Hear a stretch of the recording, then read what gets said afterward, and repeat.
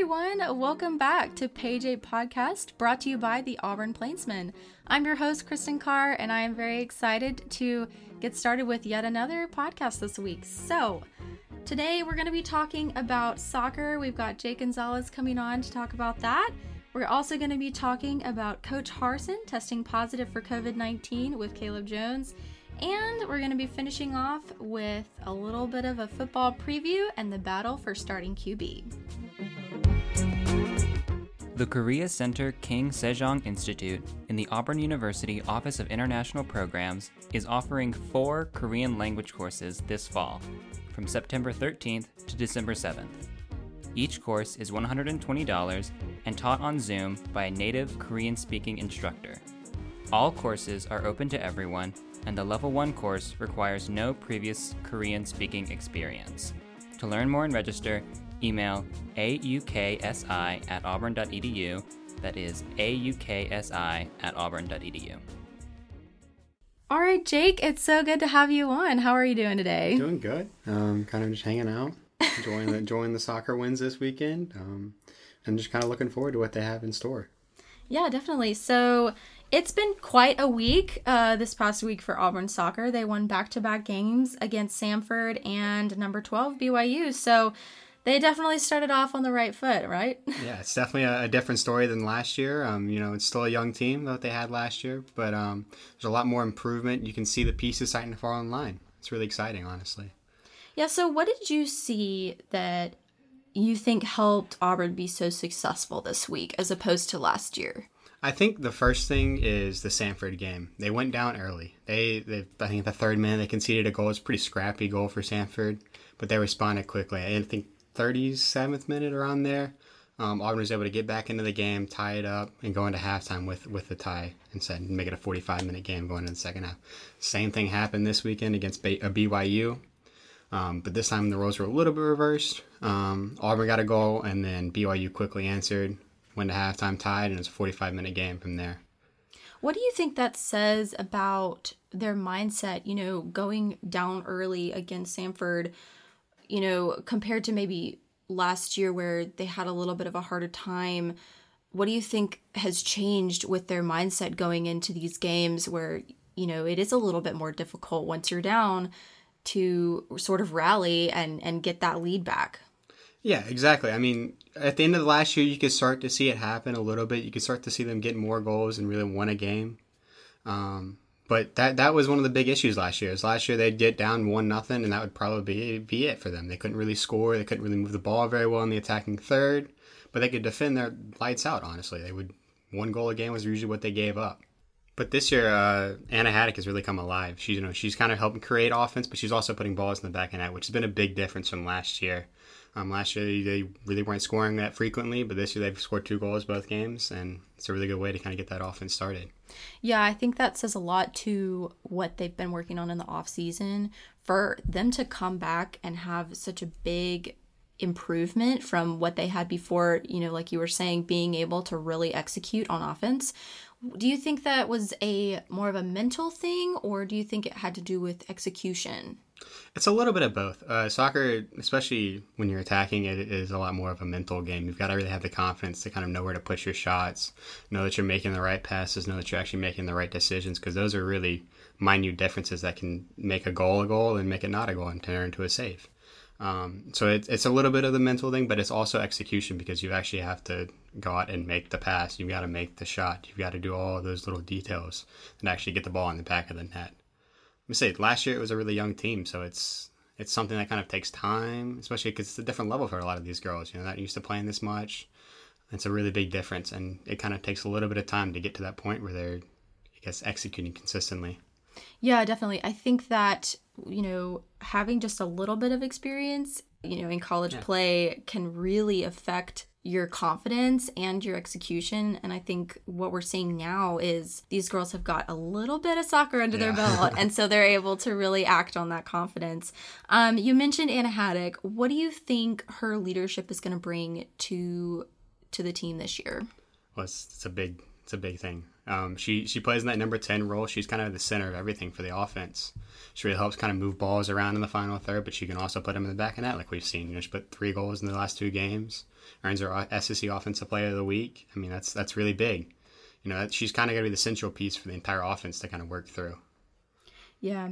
What do you think it means for them to start off so strong this season? You know, they beat the number 12 ranked team at home. You know, that's got to make you feel great going into the season. Oh, absolutely. Like, anytime you get a win like that, it's a big win. It feels good. You love to see it. As a player, you got to enjoy that, you know, but at the same time, it adds a little pressure as you go into the next week. So this week, they're playing Troy and South Alabama. Kind of makes those games a little bit tougher because we just beat the number 12 team in the nation, but you know what? You can't really let that get to you because you really got to stick with it and grind out those other games. Yeah, and I mean, I know the coach mentioned how great it was to have 100% capacity back, and you know, a lot of people showed up to support. What do you think what effect do you think that had on the girls, on their confidence going into that home opener against BYU? Absolutely. Karen Hoppe was talking a little bit to Andy Bertram about that in their podcast for the Auburn This Week in Auburn Soccer, and it's some of the things that the sophomore girls really haven't experienced at all. So it makes a big difference when you, especially after a year of not playing with really a crowd. It really kind of changes the whole environment. It makes games a little bit tougher for people on the road, but it also kind of gives you a little bit extra kick in the butt when you really need to get going. Definitely.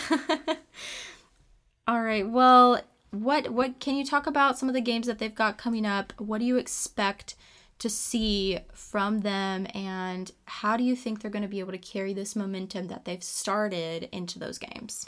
Yeah, this week they've got Troy coming up, and then South Alabama. Those are both road games.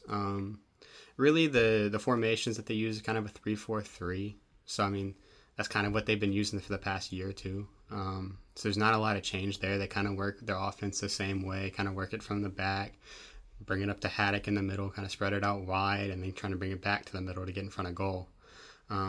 So really, it's not that big of a difference. They're going to try and do the same thing because that's the way their game plan works. There's some minute differences depending on the opponent, what kind of formations they run. But for the most part, it's really kind of keeping that mindset of wanting to be attacking, wanting to get on the end of things, and kind of giving it all. One of the things that they talk about a lot is the 5 big moments of a game. Mm-hmm. So those are usually kind of what decide a game, whether or not you're going to win it or lose it. So those are really kind of important for them to really, I guess, you want to be on the winning outcome of that, you know? Right. But those are going to be some tough matchups, you know. South Alabama's, they made it to the NCAAs last year. They advanced to it. You know, it's a tough scene down there, especially in Mobile. It's going to be hot. It's going to be muggy. It's not going to be a fun soccer environment, but they've got to go out there and they got to grind some wins out. Definitely. All right. Well, thank you so much for coming on and talking Auburn Soccer. We always appreciate having you. Yeah, absolutely. It's a lot of fun. This is Trice Brown, multimedia editor for The Plainsman. Here's your news for the week. Lee County Schools joined Auburn and Opelika's school districts in requiring all individuals to wear masks indoors, due to what District Superintendent James McCoy said was a significant number of COVID-19 cases in the first week and a half of classes. The district previously encouraged individuals to wear masks, but did not require them. In a statement made Friday, Auburn head football coach Brian Harsin announced that he has tested positive for COVID-19. While he isolates at home, assistant coach Jeff Schmedding will serve as interim head coach. Dr. Fred Kam, director of the Auburn University Medical Clinic, said the university is ready to offer booster shots of the coronavirus vaccine once they are publicly authorized. The CDC issued guidance on Wednesday for those with Moderna or Pfizer vaccines that booster shots may be necessary to renew protection against COVID-19, as studies have shown that their effectiveness decreases over time. The agency said that it aims to make booster shots available starting the week of September 20th, and that individuals should receive a booster shot 8 months after their second dose. This has been your news for the week. Now, back to the show. All right, guys, we are back, and we're going to be talking some Auburn football here, and I've got Caleb Jones, our sports editor, here with us today. Always good to be back in the studio, Kristen. Thanks for having me. Yeah, absolutely. It's always a pleasure. And, you know, unfortunately, we're covering a little bit of a sad topic here. we had Coach Harsin test positive for COVID-19 this past week. He said that he's going to be isolating in his home and monitoring symptoms, and he's currently not experiencing any, which is good. But, how do you think this is going to affect the team right now? Their preparation for this open scrimmage on the 28th, and then also leading up to their first game. Yeah, obviously it's going to affect it a little bit, but they prepared for this. Harsin said in his quote, just like in a game, teams that handle adversity and make necessary adjustments are those that are most successful. I have full confidence in our coaching staff and team. Yeah, so Harsin's been real active in fall camp and in practices as far as like the drills go, which is something you didn't really see a lot of from Malzahn. So I think the players are definitely going to, notice a little bit that Harsin's not there. But as far as like coaching goes, I mean, if you think back to last season when Saban was out, it really did not affect kind of what they were doing at all. And so I think you're going to kind of see that same thing here in Auburn with Harsin, as far as it's not going to have as big an impact as people may think it may. Right. And, you have the assistant coach, Jeff Schmedding, and he's going to be taking over as the interim head coach until Harsin returns. Is that correct? Yeah, that's correct. Gotcha. Yeah, I think that's a really good point about, how involved he is in practices. And, they do have a limited amount of practice, right?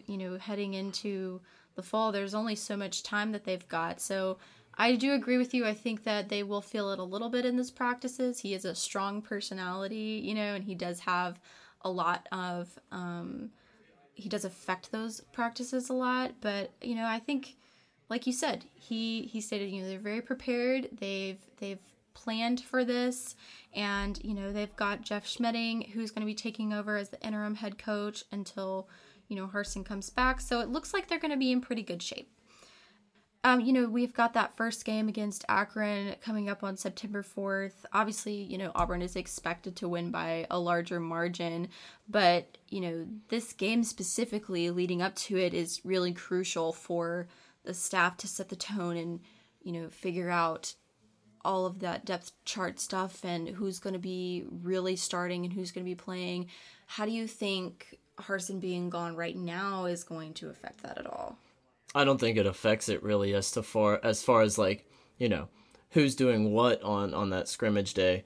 I think for the most part, all the teams have kind of been set, your first team, your second team, third team, all that stuff. I think those have pretty much been set for this. Maybe you have a couple guys that are, that really outshine, that maybe have a chance to move up a team or maybe even move down a team. But I think this scrimmage is just going to be one of those, all right, let's get one last good scrimmage in before we going up against guys that maybe you aren't familiar with their playing style as well. Yeah, all right, Caleb, thank you so much for coming on and talking about that with us. Really appreciate your insight. And up next, we're going to be talking about the battle for starting QB and what's going to be happening there. All right, guys, and we are back, and we're going to be talking about the battle for starting QB here at Auburn football. There have been some rumors and reports that Bo Nix may not be a shoo-in for starting quarterback this fall. Now, this may come as a surprise to some people, but I feel like to others it's a little bit more expected. We had a little bit, I want to take you guys back and sort of track through some different things that have happened over the summer and now with some recent interviews with Coach Harsin that lead us to this possibility. So this summer, Harsin stated that he told TJ Finley, who is the transfer from LSU, quarterback transfer, that he would be using him in multiple facets and that he would be using him a lot. He also said in that same interview that he is looking for guys to compete. He's looking for toughness, accuracy, preparation, decision-making, and he said, quote, the ultimate competitors. And he said that it really starts with themselves. Now, in that interview, it's interesting that he never really endorsed Bo Nix as the starter. A lot of people, like I said, thought he was a shoo-in just because he's been here, and I think under Gus Malzahn, that would, he would never have really taken him out. But this is a new coaching program. This is a new staff, and the whole staff has really been emphasizing, starting from ground zero and then letting everyone earn those starting spots. And there were multiple coaches who stated at the beginning of this year that said they didn't really care if the players had started last year or not. They wanted to see them work. And so I think not only is that, just a good thing overall, but I think it pushes those veteran players who maybe had started to get a little bit lackadaisical, a little bit comfortable with their spots, with their starting spots, and then now they're starting to see some of these young players who are really stepping up, and it's pushing them, right? That competition is pushing them to be better and to really, truly earn those top spots. But not only does it benefit those veterans, but it also really benefits the young players. It really gives them motivation to work as if they were going to be starting. When those young players know that they truly have a chance to maybe jump that starter from last year and get into that starting spot, they're going to work way, way harder. And I think that is a great strategy for this coaching staff going in. They're new. And so they want these players to really prove themselves. And, I think it's a great strategy. So after that, all of that was happening over the summer. There was a interview by Coach Harsin that was sort of a recap from that second scrimmage last week, and he was talking to reporters about the quarterback position, and he said it was, quote, not out of possibilities to run a 2-quarterback offense. And, that interview, he was being very coy, very vague in answering questions about the quarterback position. And I think he's really, he's not really showing all of his cards right now. He is sort of being a little bit mysterious about that decision. And I think it'll be really interesting to see how all of that plays out. I think on September 4th, a lot of things are going to be made clear to everybody. And, I think Bo Nix is going to get a run for his money on that starting position with TJ Finley. And, obviously there's, they've got other talented quarterbacks as well. But I think Finley probably has the best chance out of anybody to take that starting spot. And, Harsin is the person who brought him in, and Harsin didn't bring Bo Nix in, so there is that sort of bond that he has with TJ Finley where, Finley knows that Auburn is his place now and that he's really wanted here and that he's going to be used here. And I think Bo Nix has it a little bit harder with really having to prove himself to a staff that didn't necessarily recruit him and bring him in. So it'll be really interesting to see how all of that plays out. And I do want to play this clip from that interview, and you guys can listen to that and figure it out for yourself. Coach, so far through, you said eight practices, the progression of the quarterback, you kind of talked about already, but a lot of fans are wondering what this Bryan Harsin offense is going to look like. Is there an opportunity where you would have 2 quarterbacks playing on September 4th, or are you kind of sticking to one guy by the end of this with the depth chart? Yeah, well, come September 4th, I've done that before, so that's not out of possibilities. And let's be clear, that's not what we're working towards right now. I mean, right now we're developing each quarterback to go out there and play the position and be the quarterback. I've used multiple quarterbacks for situational things, and because guys deserve to play at that position. I've coached some good players, starters and backups. So as you can hear from that clip, Harsin is very unclear about who he's going to be choosing for that starting position. But, I loved what he said about just training each quarterback as if they were going to be starting. I think that's a great way to go about it. And I think that's going to really give the staff the information and just what they need to know going forward about who's going to be the best in that position. And I think the real question is, what does Bo Nix need, to hold on to that starting job? And I think the answer to that question is that it really depends on his performance early.